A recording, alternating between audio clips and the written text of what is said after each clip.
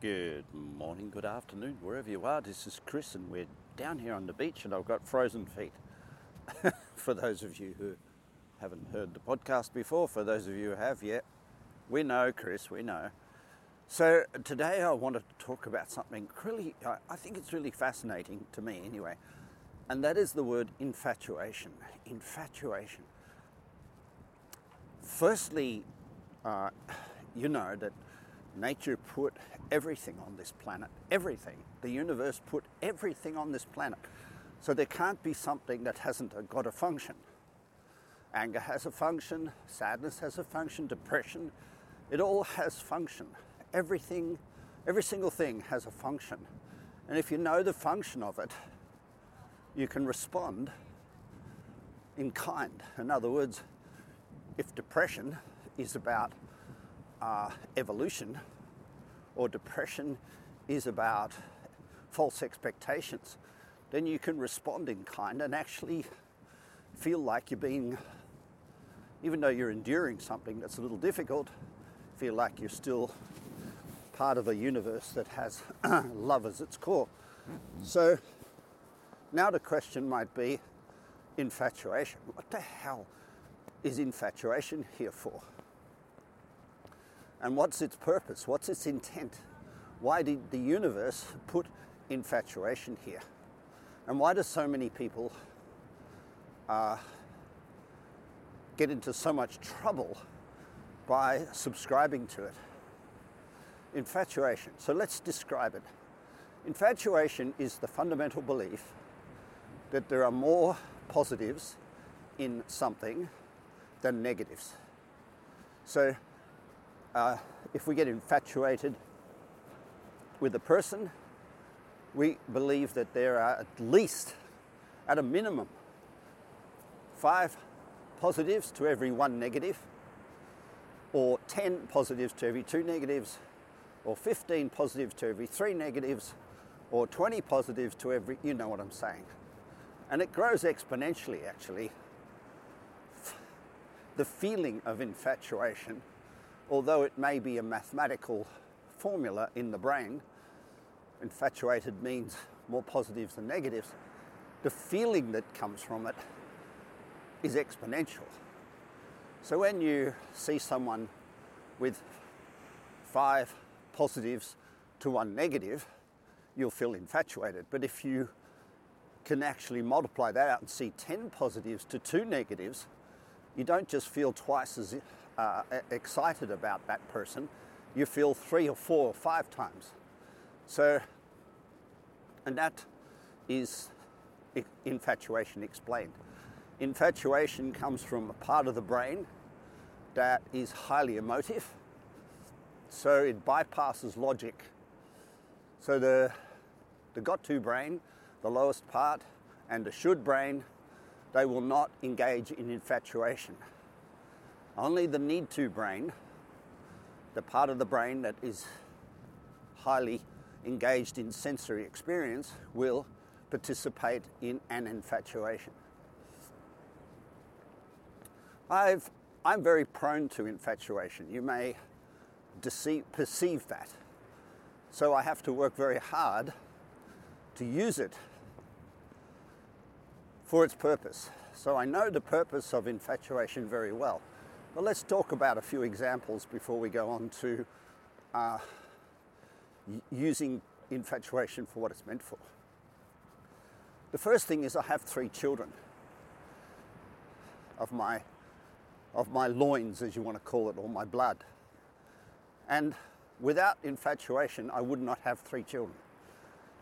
So they're all birthed out of a horny night with a person or a situation where I became entirely infatuated with my partner, which means horny in another language. So infatuation breeds fertility. Well, that may give you a clue. That's a seagull, by the way. Not me farting.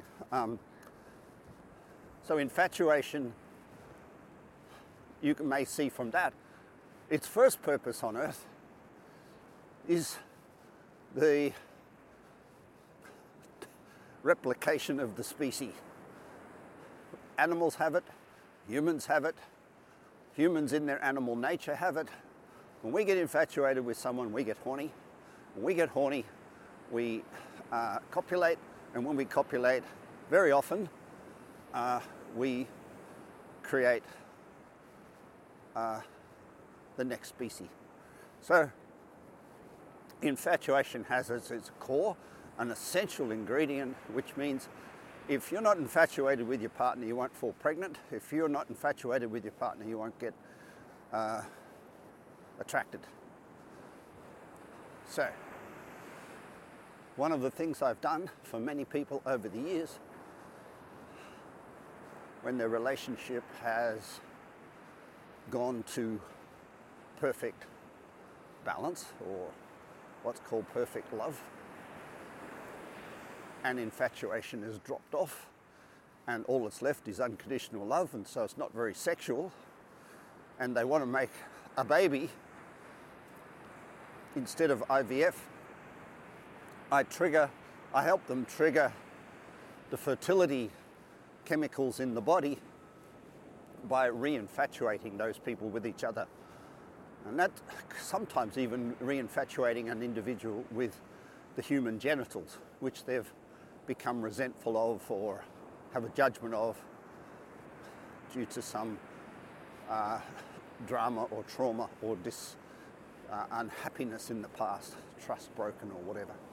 So I have to re-engage the fertility chemicals in the body by re-infatuating. So there's one powerful reason why nature, the universe, has given you the loving gift of the word infatuation.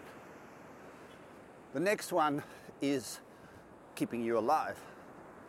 So if we were to all become content in all 7 areas of life, satisfied, infatuation evaporates, and our engagement in anything that would stimulate growth becomes questionable.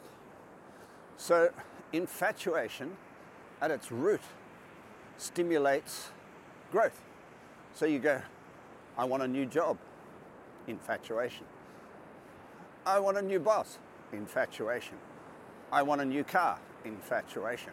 I want a new house, infatuation.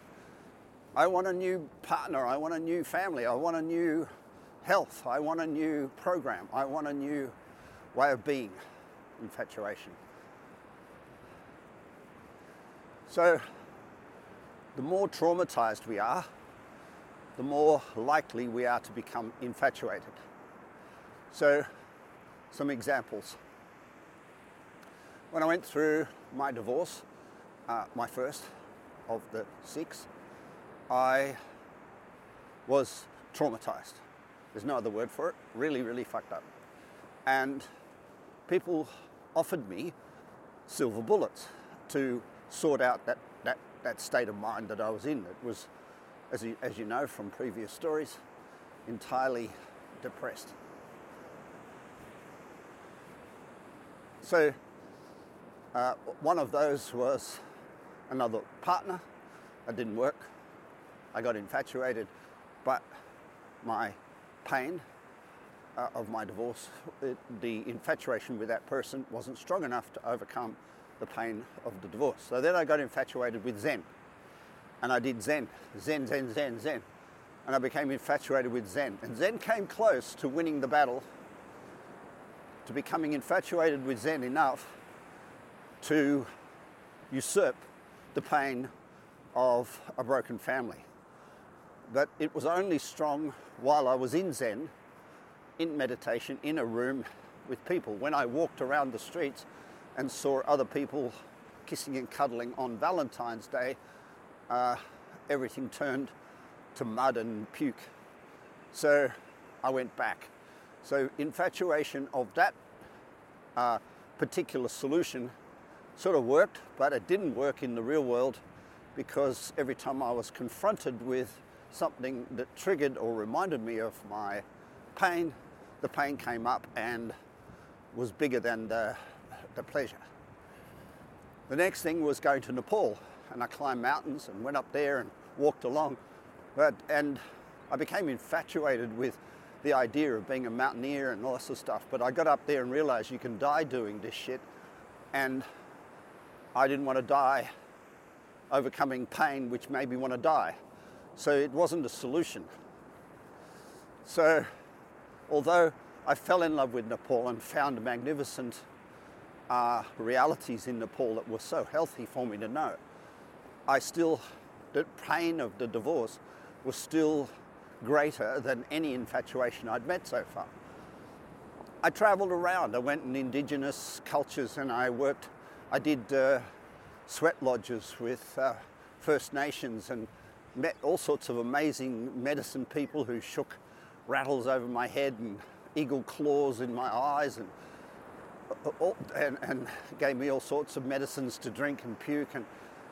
And while I was there, the infatuation of doing that was far greater than the pain of the divorce. But eventually, the infatuation wore off and led me back to the pain. Then I started doing yoga.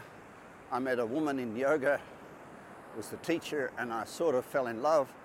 And yoga and the woman combined, and I started to think, I'm over it. I found something I can be infatuated with that is far greater than the pain I was experiencing from losing my kids in a divorce. But then the losing the kids in the divorce escalated, and I lost all my money in a court case. And they sailed off on a yacht. So as my infatuation started to escalate, so too did the source of the pain. It didn't go away. It didn't stay neutral. The next thing, I went off to India for 6 months and did yoga. And I got to say, in that period of time, I became so infatuated with yoga that there was not even a memory of the divorce and the kids and things. I was immersed. The challenge of that was I had to unimmerse myself frequently throughout the 6 months, because what doing intense yoga does, and nobody really understands this, it makes you violently sick. And 40 years of drinking beers and eating meat and enjoying life to the fullest, when you bring that to a yoga class, to a yoga teacher in India, they've got to unpack all that crap and detox your body, and that makes you violently sick. So there was not 1 week in 6 months where I wasn't at the Ayurvedic doctor looking for herbs to stop me shitting or pissing or puking or pimpling or crippling or crying or hair falling out or whatever it was. So the infatuation of yoga soon wore off, and as it did, so too did the pain of my history start to re-emerge and come back in. So infatuation takes you on a journey. It's such a cool thing, because every time you launch yourself into something spectacular that's going to solve your problem, the only problem with infatuation, what happens with it, is it leads to depression, because infatuation is only necessary to escape from something that hurts. And infatuation never, ever leads to the solution. But what it does, it triggers the search for it. So the long and the short of all this is, until I went back and re-perceived that the experience that I'd had, which I was trying to run away from, the pain of the divorce, was actually not a pain at all. It was a pleasure and a pain. Until I actually solved the problem at the source, the infatuations did actually keep me alive and took me on some amazing journeys, which I learned a lot from, and I would never want to go back and not do it. So the benefit of infatuation is absolutely clear, that it takes you on a journey. It takes you to places you would not normally go. The drawback of it is it leads right back to the start, because Infatuation, as I said, is triggered by a pain. The pain is a perception. If you really want to heal that pain, you have to go back to the perception and see there was a pleasure and a pain. And so finally, one day, someday, somewhere along the way, I came to the concept of a discard or nature's law, and just go back and really have a look and say, was I really, really that hurt from a divorce? Well, the answer was no. Firstly, I wanted that damn divorce for 10 years during the last 13 years of our marriage. Second part, I was free. And I really didn't like the claustrophobia of the dynamic between myself and my ex. The third part was, I could actually make a choice now. Do I live a commercial life in which I work day and night just to put a roof over their heads and put a bigger and bigger roof and a bigger and bigger roof and a bigger and bigger roof, which was a paper chase? Or could I sit back and say, what's my purpose, and do I take another path? One where there is a social equity in what I do and give, and help those people very much like myself. So long and the short of it is, I went back, and until such time as I went back and neutralized, is the best word for it. If you want to be very spiritual about it, until I went back and loved the thing I called the pain I was running away from, I would be continually seeking infatuations to solve it. And those infatuations are fantastic because they give you hope, but they don't give you solution. So nature is a beautiful, loving animal. The universe is always giving you what you need. And even if someone says that thing you have got, infatuation or resentment or depression or claustrophobia or disappointment or frustration or stress, even if someone says it's bad, it's not. It's the way the universe gives you love. Now, my job as your coach is to interpret that situation and find out how it is loving and save you the journey of infatuation. One of the books I've loved along this journey that I've been on myself, and I've read thousands, but one of the books I've loved is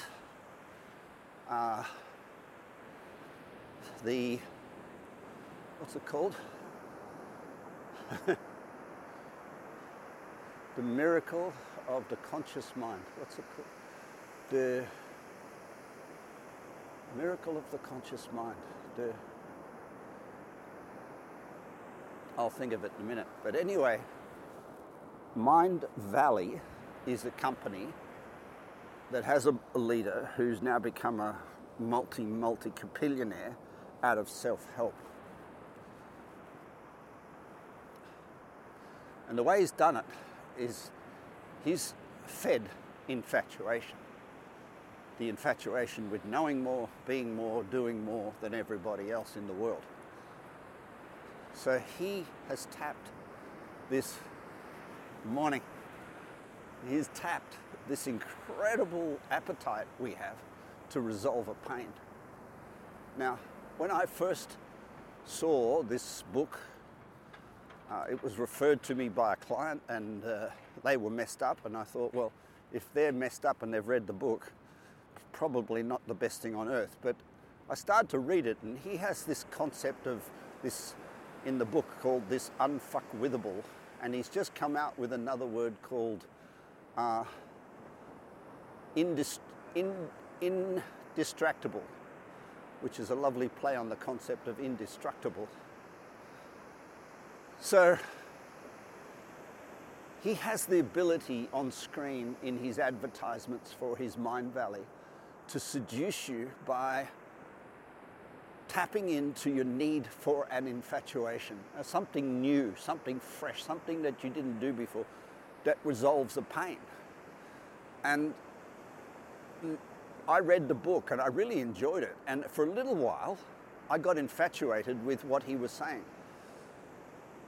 But in the process, I also realized that my infatuation was leading me through more and more of his clickbait to sign up for more and more of his programs, to sign up for more and more of his retreats, and to sign up for more and more of his training. And then I started to meet, through just circumstances, people who'd done the training and done the work. And the promises that he was offering were infatuated. They were not real. And suddenly I realized that this is another infatuation feeding process. And that really, because my pain was resolved and my source of inquiry was not to find another infatuated paradigm, because of that, I stopped. Now, that doesn't mean that it may be good for you to read, and as I say, it's Mindvalley, and I think the book is called, it's something of the conscious mind, of the conscious mind. And it's a great read.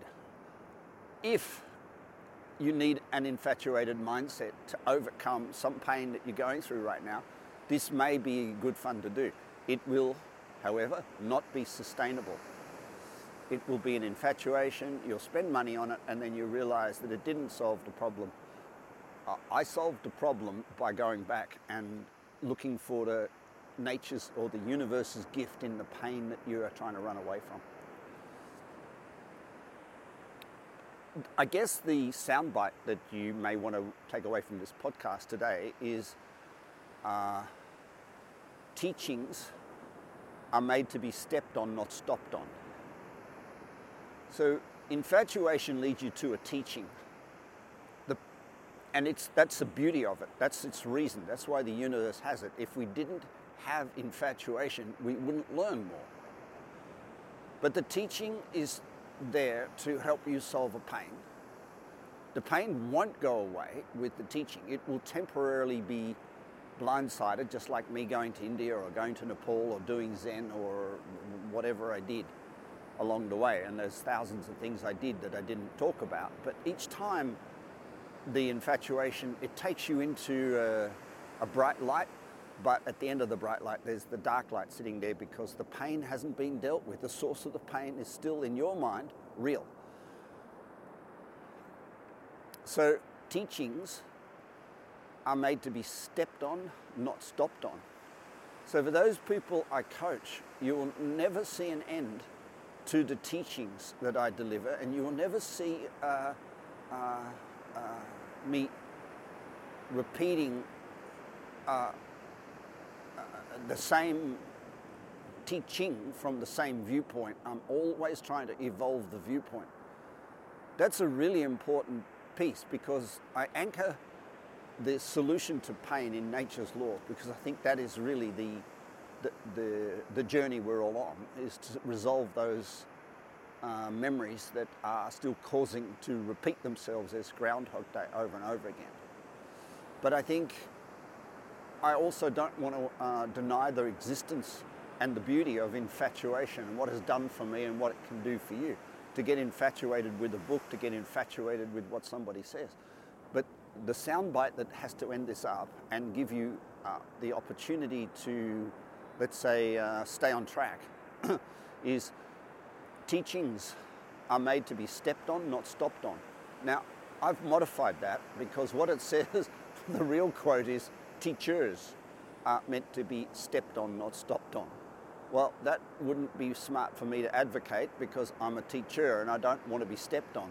But if ever I stop learning and if ever I stop evolving and if ever I start repeating myself over and over again like blah, blah, blah, and I don't get you infatuated with the next piece of the learning journey, then it may be necessary to step on me rather than stop on me. In the meantime, teachings are made to be stepped on, not stopped on. And if you've read about Tai Chi or if you've read about yoga, it's not that it's wrong. It was just an infatuation. You'll eventually get over it and you'll have to step on it, include it in your life if you want, but step on it and move on. This is Chris. You have a beautiful day. Bye for now.